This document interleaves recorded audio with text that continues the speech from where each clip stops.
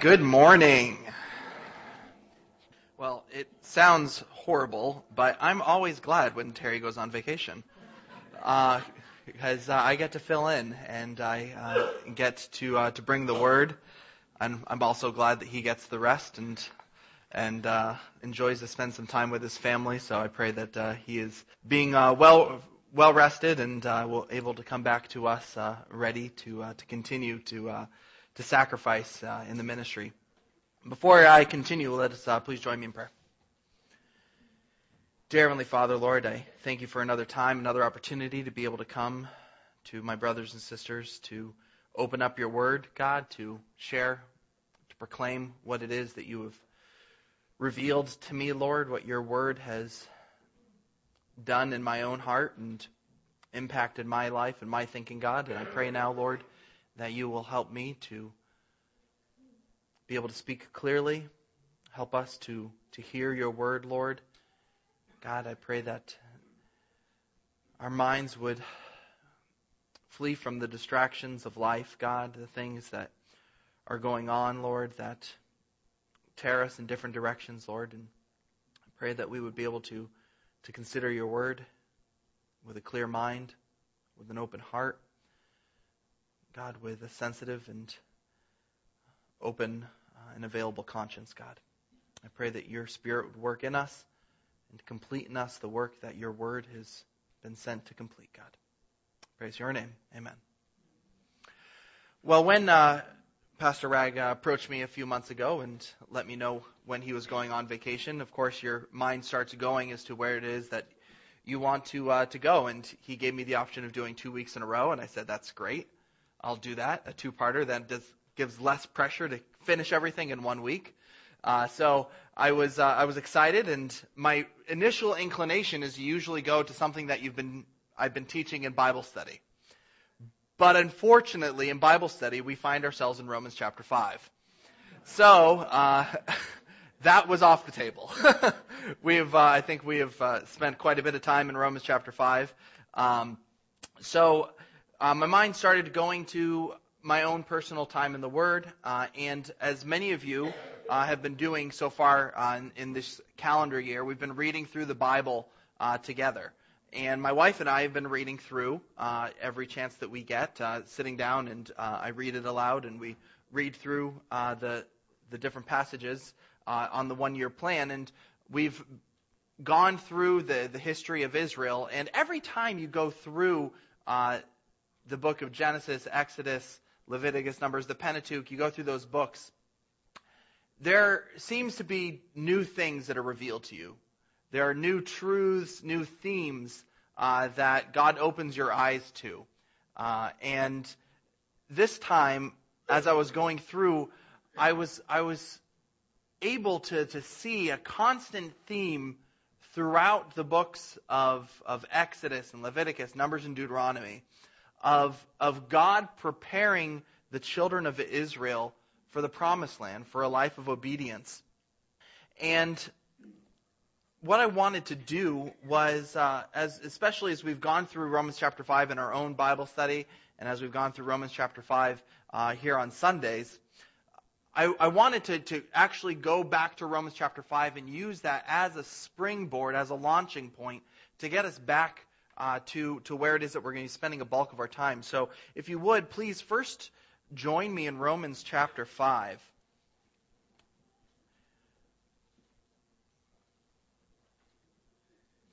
Now, I realize that the events and the truths of Exodus and the Pentateuch are great illustrations of what God is doing in our own lives, that we can learn and draw a lot from them.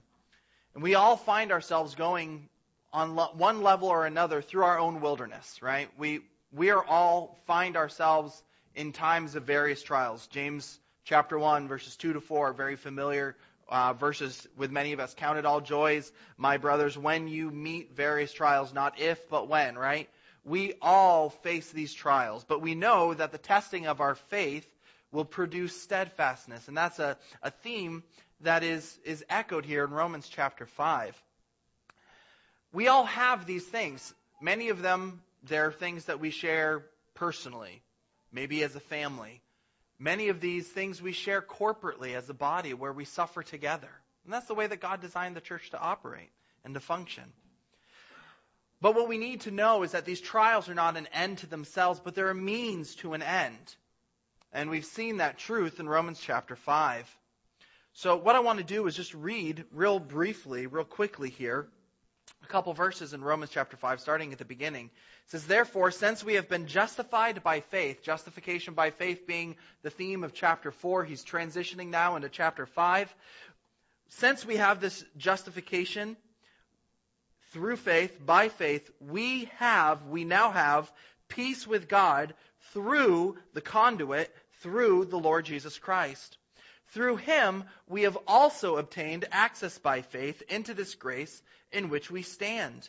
And we rejoice in the hope of the glory of God. So because of this faith that we have now through Jesus Christ, we are now experiencing a peace with God that we never had before.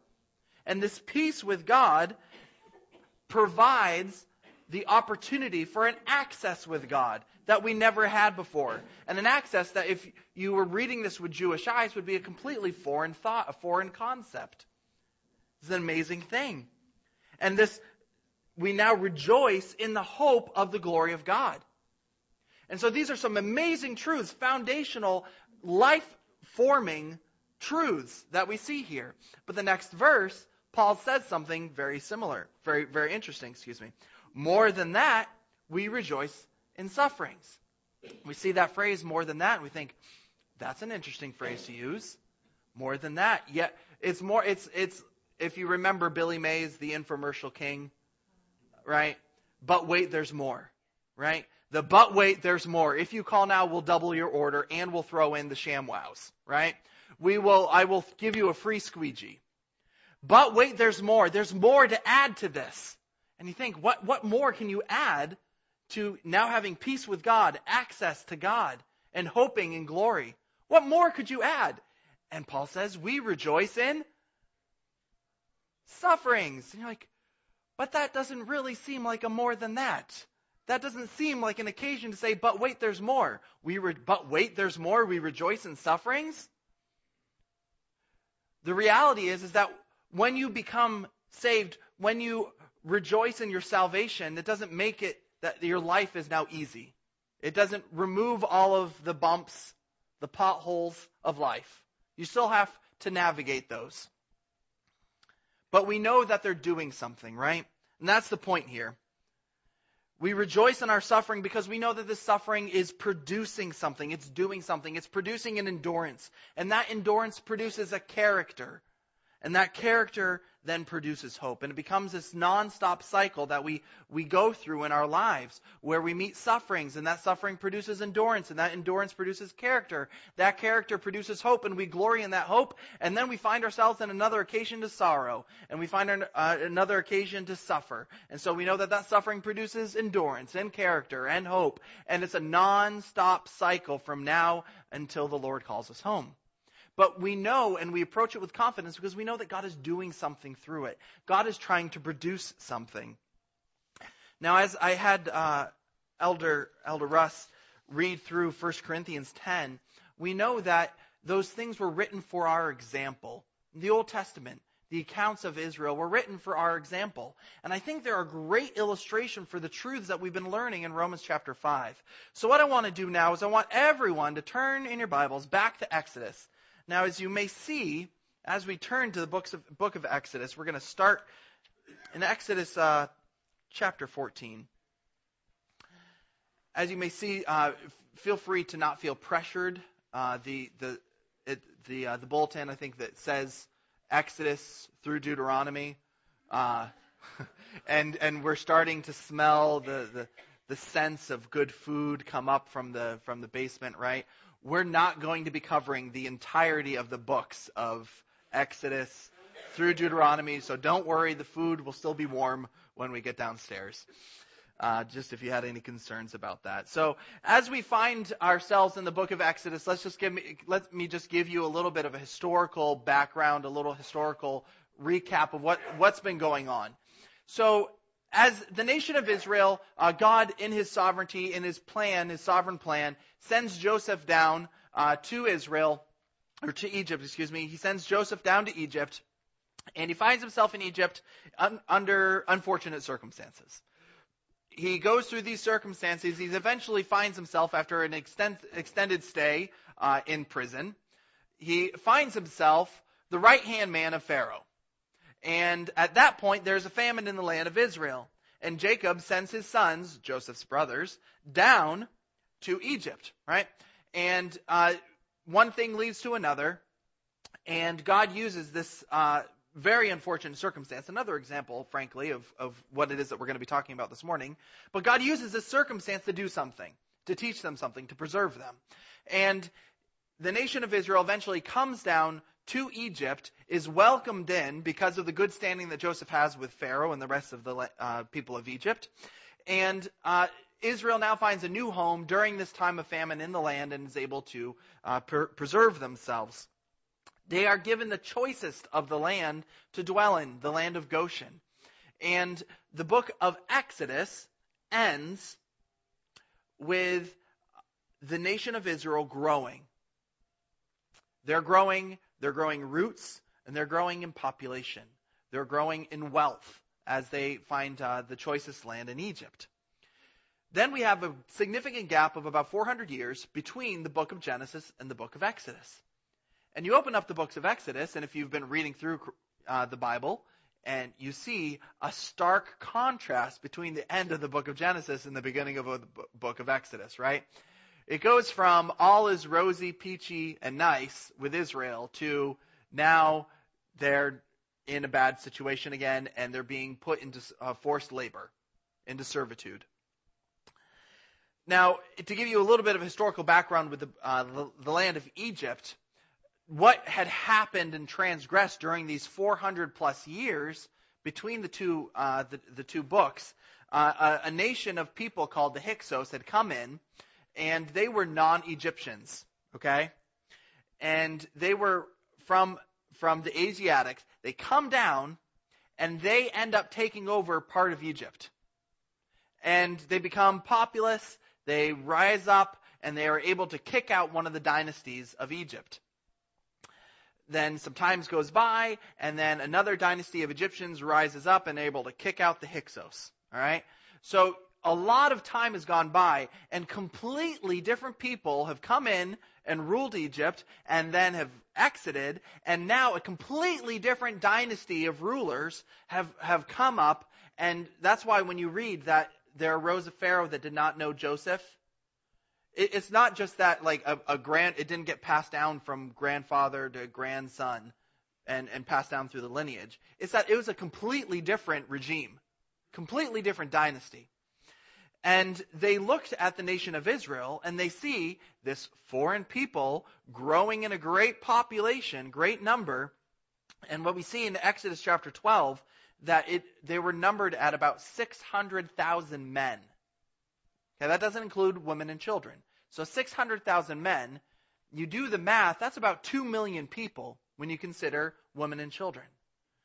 So now you have this massive group of people. Now you think of 2 million people, that is more than the populations of Maine and New Hampshire combined today. All right? So consider the populations of New Hampshire and Maine combined together. That's the nation of Israel right now.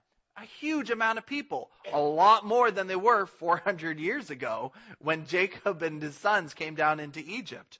So the Egyptians look around and they say, hey, I think we have the Hyksos part 2 on our hands here. We could have a problem. So let's deal with this problem and let's force them into servitude. So they force them into servitude. They're enslaved. We're familiar with the making of bricks, and then they remove the straw, that they have to do more work but create the same output. And God is making their life miserable through Egypt. Okay? And God sends his deliverer Moses down. God sends his deliverer Moses down. We see that the 10 plagues, the Passover, we see amazing things happen, and Israel all the way through these events is spared from these plagues. God is not having it affect them. And so they see God on the attack through these plagues. And each plague is strategically focused on a god of the Egyptians to show them how God, Yahweh God, Israel's God, was greater than anything that they had. So we have all of these things going, okay? And now they are leaving, they're exiting. Pharaoh finally relents, and they're exiting the land. They're allowed to go off into the wilderness to worship the Lord. So some things that we need to remember now, as they're leaving Egypt and they're heading off back to the Promised Land. So we covered that there's about 2 million people, roughly, of the Jews. There's also what is known as a mixed multitude hanging out with these Jews. So you have people from Egypt that have kind of hung on and said, well, I think I'd rather go with them. Okay, so you have these people with them. Now, as time has gone by, they have not had a singular leader in Egypt. And there has been some form of syncretism, which is a combining of worship, when they were in Egypt. I'm sure they adopted Egyptian customs, Egyptian ways of life. And now God was bringing them out of that life and bringing them up to the Promised Land to give them the land that he had promised to their forefathers, to Abraham, Isaac, and Jacob. And he needs to make them into a nation. If he just walked them straight from Egypt up to Israel, they would have failed miserably. They didn't know how to worship God. They didn't know how to function as a nation. They didn't have a king to lead them. So God uses this time in the wilderness to form and to shape Israel into a nation that is prepared and qualified to, one, conquer the land, and two, live in it in a way that is glorifying to God, in a way that is a presentation of what God wants to communicate through his people. So God proclaimed them in Exodus chapter 19 to be a kingdom of priests. But they were nowhere near where they needed to be in order to fill out that role. Now, if you were to walk directly from Egypt to Israel, and I went on Google Maps and saw what it would take if you walked. And they have you kind of going like straight across and then up, because I'm sure that's a road. You don't want to go straight through the wilderness. So you walk straight through and you take a little detour and you go up. It would take about 6 days of straight walking. Okay, so consider, spending some nights, not walking all day. You could walk there in a couple weeks, right? No problem. Now you add on a couple million people, and that's going to take a little bit longer. But it doesn't take 40 years. It doesn't take 40 plus years, right?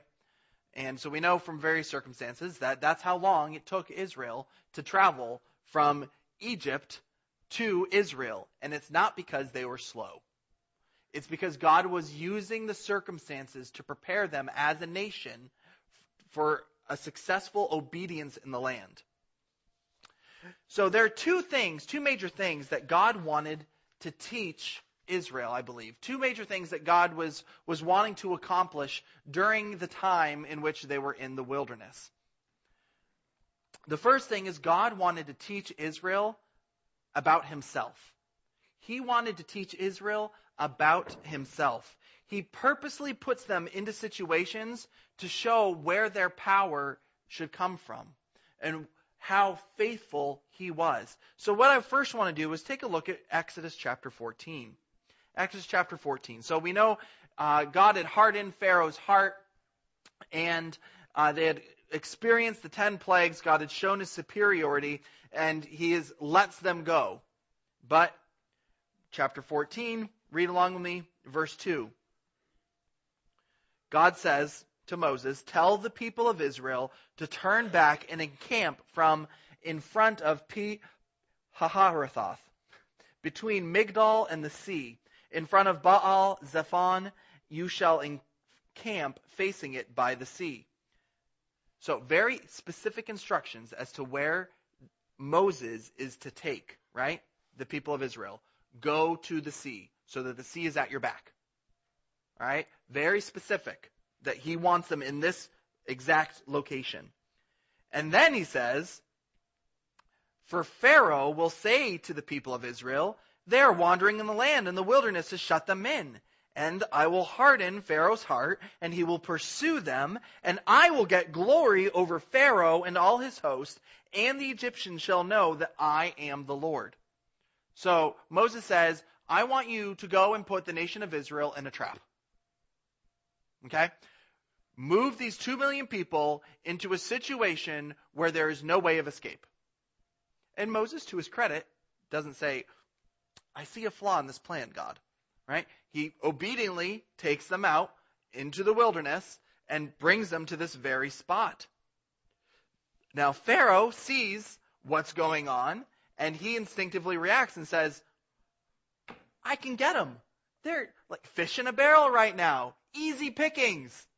I let them go. I didn't say I wouldn't bring them back. I can go and get them, and I can bring them back into Egypt.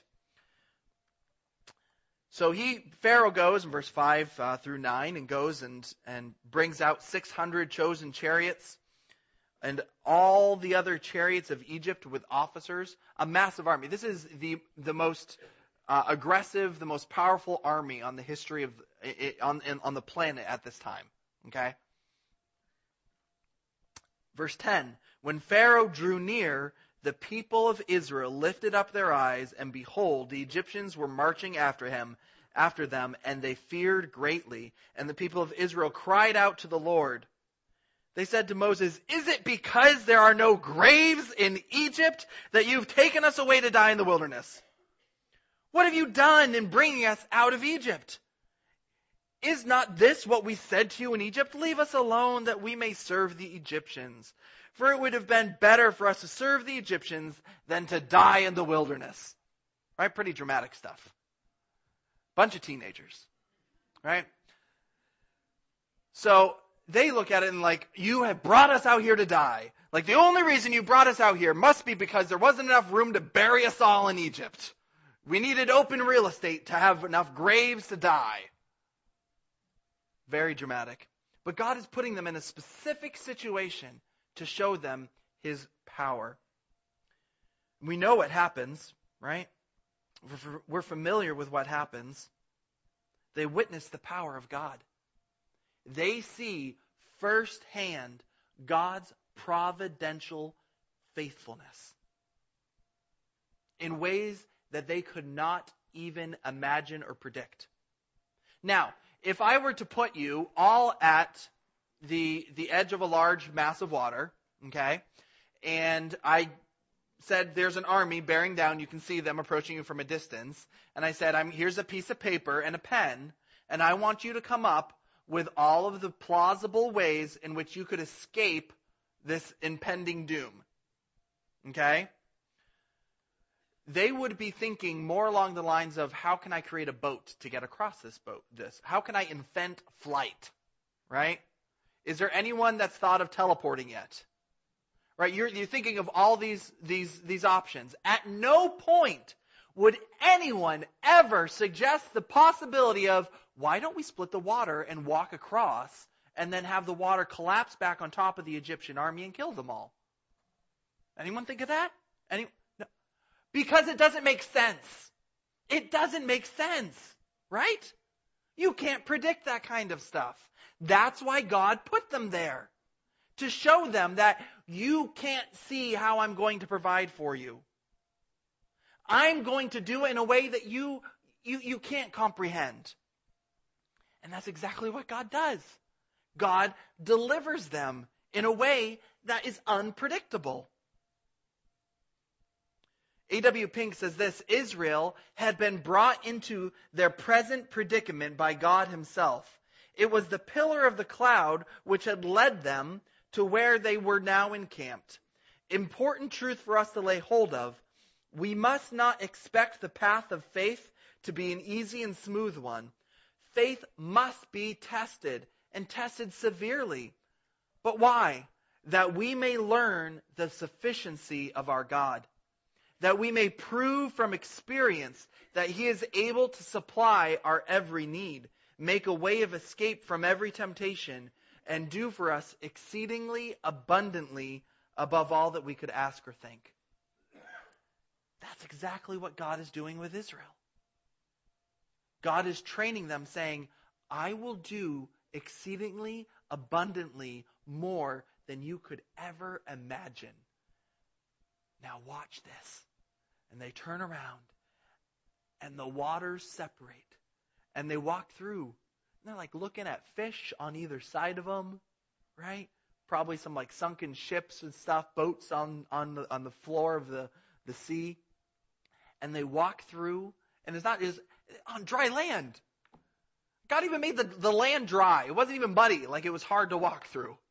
They go through, and then they turn around, and boom, Egyptian army gone. So God says, so who's your faith in now? God said, your faith should be in me. Don't look straight. Don't look at the Egyptian army. Look at me. When Israel looked up, they didn't look up far enough. They looked up and they saw their circumstances. They didn't see their God. So that is what God is going to do. Now, quickly as we go through, what I'm going to do, we don't have time to turn, unfortunately, to every single circumstance. But we see God training them again and again. We see a couple chapters later, right, that they grumble. The people grumble, and they said, oh, verse 3, chapter 16, would that we have died in the hand of the Lord in the land of Egypt, when we sat by the meat pots and ate bread to the full, for you brought us out in the wilderness to kill the whole assembly with hunger. They have this thought of like, we just sat by pots and the meat crawled out of the pots and into our mouth. Like, oh, we had everything we needed in Egypt, and you brought us out here to starve. Doesn't take long, right, for our flesh to go back to looking at the Egyptian army and not at the Lord. Looking at the circumstances, looking at the hunger and not the Lord. So what does God do? Again, brainstorm session. No one's going to come up with dropping food from the sky, right? No one's going to come up with creating food, and they call it manna, which in Hebrew means, what is it? Right? What is it? It is what is. Hey, we have some more what is it today. God provided for us some more what is it? You wouldn't think that God would provide that way, but God's showing them, I'm going to provide for you how I want, on my terms, when I'm going to give you everything you need. Just trust me. And then he tells them, on the sixth day, I'm going to give you twice as much. Okay? I'm going to give you twice as much. Because on the Sabbath, I want you to rest. I want you to rest once a day, and I'm going to force you to do that. And he says, each day I'm going to give you enough for one day. I'm going to give you enough bread for one day, enough manna. And of course, the people of Israel, right, they didn't necessarily, not all of them trusted, and so they hoard. They would have made good Americans. They hoarded, right? They hoarded everything, and then it was all spoiled the next day. All full of worms. It was disgusting. God was training them, saying, you need to trust me every single day. You don't need a reserve of food because I will provide it for you. That's why when Jesus tells the disciples how to pray, give us this day our daily bread. This is what it's hearkening back to. Give us this day our daily need. Don't give me tomorrow's needs today. Give me what I need today. And that's the attitude that God is trying to raise within Israel. Well, we continue another chapter, another complaint, chapter 17. Now you brought us out of Egypt to kill us of thirst, right?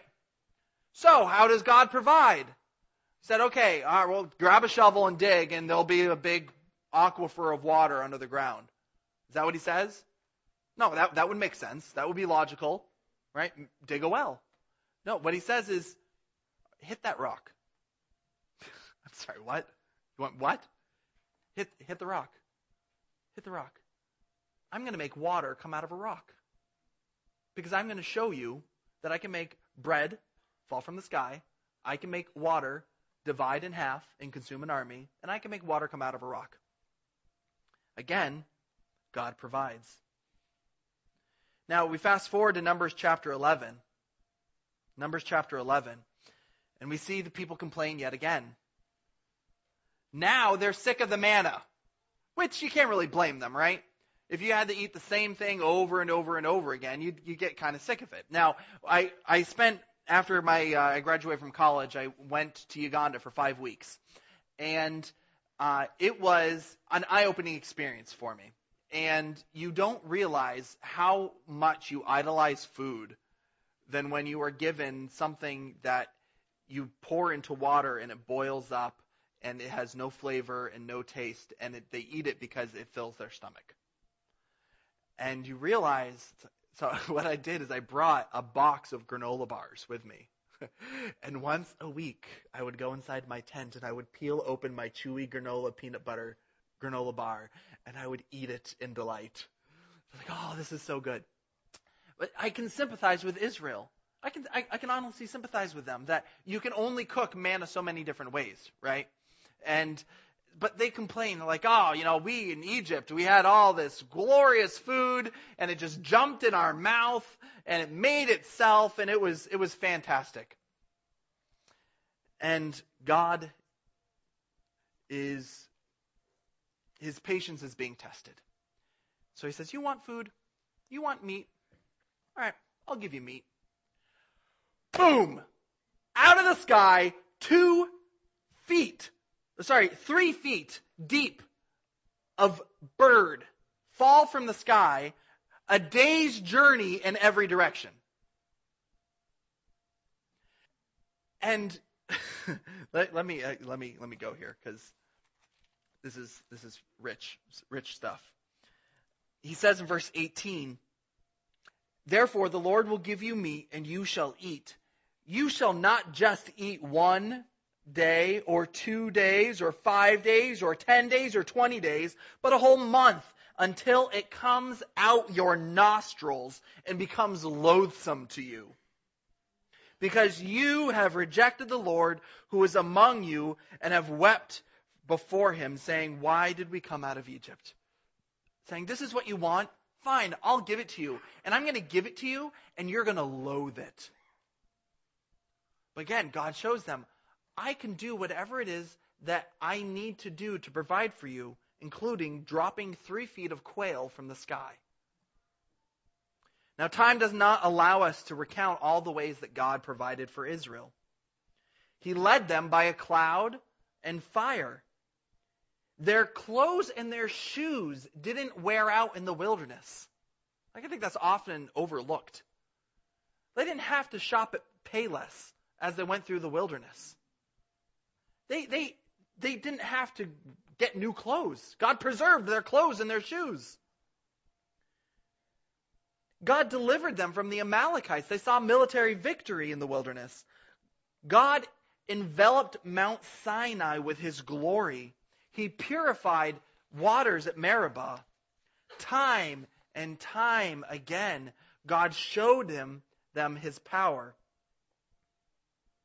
Deuteronomy chapter 1 verse 30 says this, the Lord your God who goes before you will himself fight for you, just as he did for you in Egypt before your eyes, and in the wilderness, where you have seen how the Lord your God carried you as a man carries his son all the way until you came to this place. So he says in Deuteronomy that look back at what God has done. He has carried you through the wilderness as a father holds his child, his son. He preserved you. He protected you.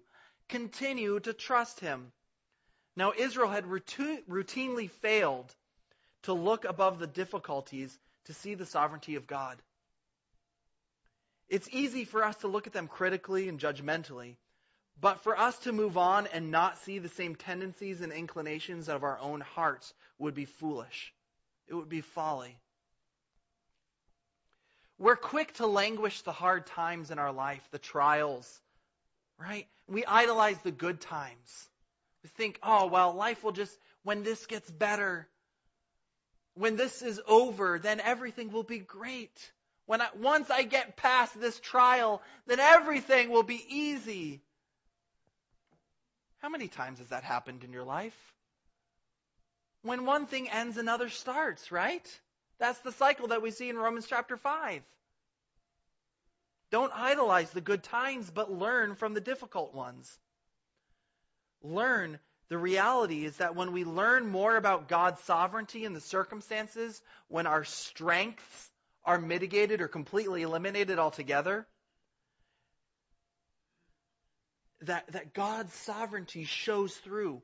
It's at those points that we see His faithfulness. It's at those points where we see God dividing water. God making food fall from the sky, water pop out of a rock. We start seeing those things in our own life. Now, there's a difference between knowing the textbook theology of God and seeing that take action in your own life. Like, you can read the Word of God and you can understand and you can answer the theological questions and queries about God. But when you see it on display, it gives new definition to it. Now, the second thing that God wanted to teach them, God wanted to teach them while He was in the wilderness, is that He wanted to teach them to be able to worship Him spiritually. He wanted to shape them spiritually in the wilderness. Now, there's a saying that theology without doxology is idolatry. Theology without doxology. So understanding who God is without actually forming some type of worship is creating an idol in your life. God was not just about making sure that they know who He was, but that He made sure they knew how to worship Him. Now, the first thing they do when they get out of Egypt is they go to Sinai and they camp there for a year, and God gives them the law. And they spend that year learning how to follow the law. And this law is a good thing. It is a great thing. Because they're going to get into the land of Israel, and the people are going to look at them and they're going to say, wait, you have a God who talks to you? Like, it doesn't rain for a week and we have to wonder, what did we do? How did we make God upset? How do we make our gods upset? And so we have to start doing things. And then when it starts raining, we all have to stop and we have to think, what did we do to make our God happy? Do it again. Keep doing it. And that is the life that they were enslaved to. And now the people of Israel come into the promised land and they say, oh yeah, our God talks to us and He provides for us and He told us what makes Him happy. So that's what we do. And that's what God wanted to happen. That was what God's plan was. His intention. So the first thing they do is they are presented the law. And then in the book of Deuteronomy, before they're about to enter in the land to conquest, God reiterates the law to them once again. Deuteronomy literally means second law. He presents the law to them again. In Exodus, you don't have to turn there. Let me just turn there real quickly. Exodus chapter 19, right, as the law is being presented. Moses is on Mount Sinai. Verse 4, chapter 19 says, "For you yourselves have seen what I did to the Egyptians, how I bore you on eagle's wings and brought you to myself. Now therefore, if you will indeed obey my voice and keep my covenant, you shall be my treasured possession among all people, for all the earth is mine. And you shall be to me a kingdom of priests and a holy nation. These are the words that you shall speak to the people of Israel." And he goes on and he gives them the law. This is it. Obey this. Heed these words. If you do this, it will go well with you. So God wanted to form them spiritually, so He gave them the law. But He also showed them in drastic ways what it meant to worship the Lord in purity. As you go through the book of Leviticus, if you read through it, some of it can seem kind of dry. But it is all God showing purposely and specifically how God wanted them to worship Him. So we get through some of those sacrifices and the feasts, and then we see in Leviticus chapter 10, the high priest, Aaron's sons, Nadab and Abihu, offer strange fire to God. And they're killed just like that. God says, no, you must worship me how I demand to be worshipped. Don't worship me on your own terms. That's not what I want.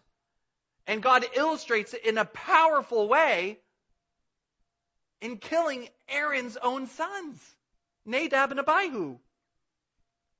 He says in Leviticus chapter 19, he declares to the nation of Israel, "You shall be holy, for I am holy. You will be a holy people set apart for my glory." If you read through the book of Leviticus, it is very clear that there is no room for a casual approach to God, that he must be worshipped purposely and specifically. He's specific to the clothes that the priests have to wear, to the way that they make a sacrifice, to the way that they sprinkle blood, to the construction of the tabernacle. Very, very detailed instructions. Now please turn to Leviticus chapter 25. Leviticus chapter 25.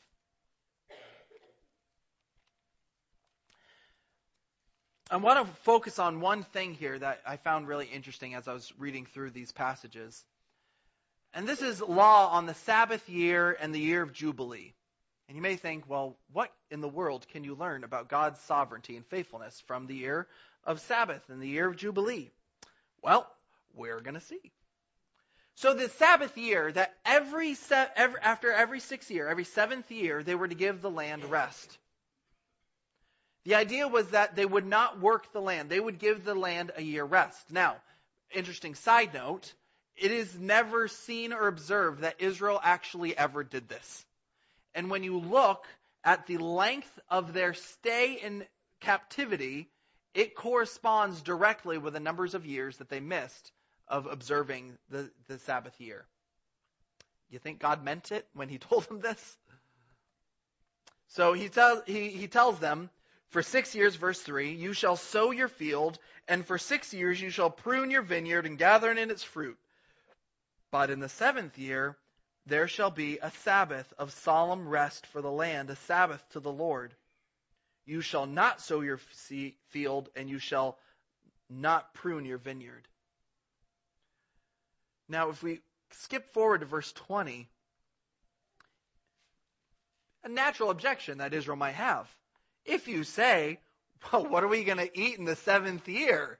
If we can't sow, what are we going to eat?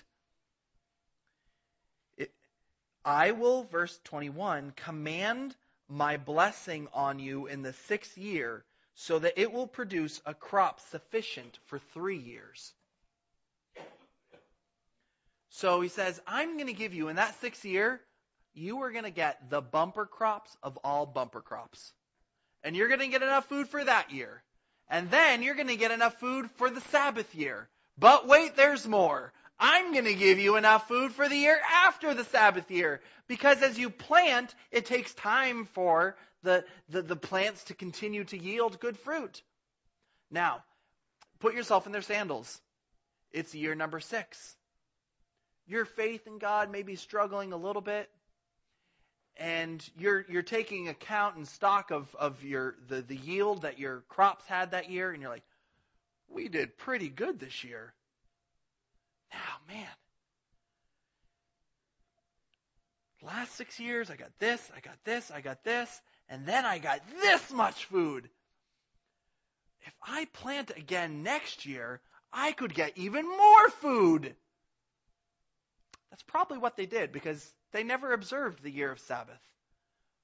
But God was trying to show them that I will bless you for obedience. I'm going to provide the means for you to obey me. I'm going to give you and tell you, don't plant the 7th year. But I'm going to provide for you in the 6th year all the food that you're going to need. So 1 Corinthians 10:13, you face a way of temptation, I'm going to provide a way out. God says, I'm going to give you enough food before the temptation arises to carry you through. We also see, interestingly enough, the year of Jubilee in the same chapter. Now, the 50th year, so 7 sevens, so 7 times 7 is 49. They had 7 sets of 7, 49 years. On the 50th year, they were to experience a year of Jubilee. In the year of Jubilee, everything would reset in the land of Israel and go back to its normal owners, its original owners, the original clans. And now the American capitalist reads this and thinks, that's not fair, right? what this is doing, God is purposely creating an atmosphere in which monopolies could not exist. He is leveling the field every 50 years. Why do you think that is? Because he didn't want the wealthy to rely upon their own resources. He wanted them to rely on him. So you could have gained for yourself all this land in those 49 years, but now in the 50th year you need to sell it back to the people that you bought it from. It doesn't sit well necessarily with our capitalist free market minds. But they were a theocracy, and we are very clearly not. They were a theocracy, and God was trying to tell them that the land is mine. Verse 23 of chapter 25, the land is mine. That I'm going to use it to provide for you in ways that you need to rely upon me, not upon the empire that you have built for yourself. It's clear that God was using these times to mold and to shape his people into a nation for his glory. He was training them time and time again to understand his faithfulness. And he was training them to worship him and to follow the law, to be formed into a nation of priests. So they'd be ready once they got because once they get in, they're going to get into the nation of Israel. They're going to have a conquest. They're going to conquer the land, and then they're going to spread. And they have no king. They have no ruler over them. God was their ruler. So God is forming the people all the way through the wilderness to be able to succeed and to worship him once they got into the promised land. Now the same is true in our own lives. That God doesn't waste difficult circumstances that he brings into our lives. But he sovereignly uses these to teach us to rely on him and not on our own strength. I'm sure we've all experienced the times where it's like, really? Like, you feel like Job sometimes. And not as necessary, hopefully, Lord willing, not to the drastic, where like one person's coming in and said, yeah, the tent fell and killed all your kids. And yeah, another tornado came and like took away everything, and then your crops are gone and your livestock are dead. But we feel like, man, like really? You're getting a blow from every side. God is trying to increase our dependence upon him. He's building that Romans 5 endurance. And that's exactly what he's doing with the nation of Israel here. As we've seen in Romans chapter 5, trials and circumstances are doing something. It's not just a grin and bear it, but they're doing something. The sovereign God of the universe is working a specific trial, a specific situation in your life right now to build that endurance and that trust in him. So my question for you is, are you learning? Are you learning? Or are you fighting? Are you fighting against it? Now, as we read through Romans chapter 5, we see that it produces endurance within us. And we talked about this at our Bible study on Tuesday night, and the last one too. That we hopefully, the Lord willing, the plan is that you look at your life and you see, wow, I endure things a lot better than I did 5 years ago, 1 year ago, 10 years ago, whatever it may be. Hopefully, Lord willing, when you're not the toddler, when your cup knocks over, you start screaming, right? Hopefully, you don't respond in the same way to trials, that you're growing, right? So, embrace the trial. Learn from the trial, because there is a sovereign hand of God who is using this situation. And you have no idea what God's going to do. God could open up the sea so that you could walk through on dry land. God can make water come out of a rock. If he can do that, he can take a tumor out of a brain, people. Don't lose faith in God. God is doing something in your life. And whatever the result is, whatever happens in your life, it is God using and pushing and that thlipsis, that tribulation squeezing down like an oil press to make us more dependent upon Him and to not stare at the circumstance, but to lift our eyes up and to look at our deliverer. The same God of Egypt, people who made food fall from the sky, is the same one who loves you and cares for you and is bringing you through these circumstances to teach you something. Now, as a final word of encouragement, let this also educate the way that we encourage each other. When we're going through circumstances, now we all build up endurance at different rates at different times. Now, this is something that God taught me a lot when I was a youth pastor and I was dealing with junior hires and counseling them and listening. And you hear the pleas and the concerns of a junior hire and you're like, oh, that's cute. Like, oh, that sounds hard. She said that? Yeah? Oh, wow, that sounds difficult.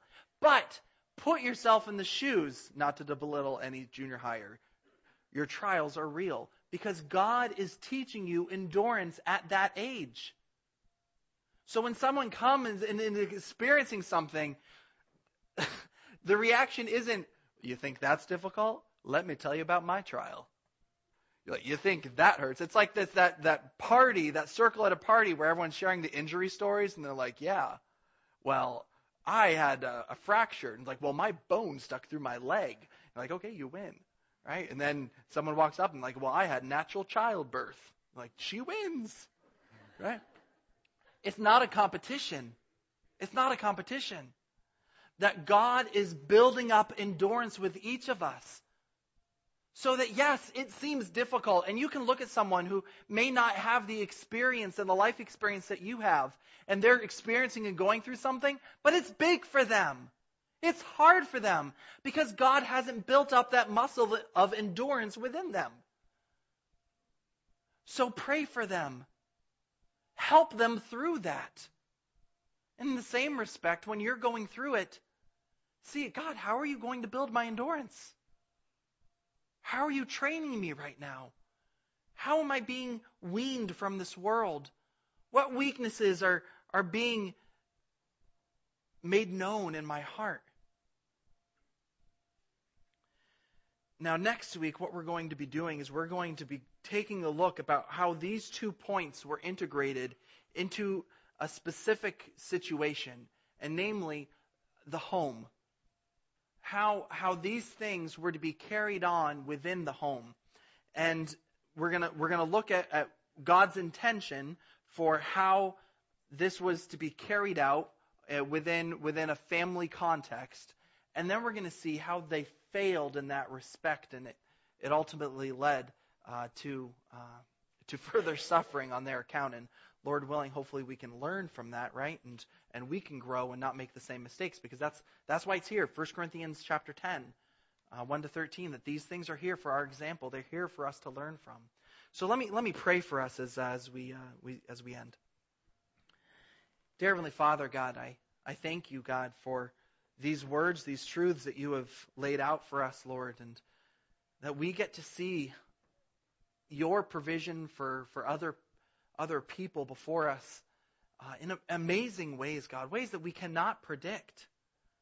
God, no, we would not be able, if our backs were to a body of water, God, we would not be able to foresee a circumstance in which you would divide the water.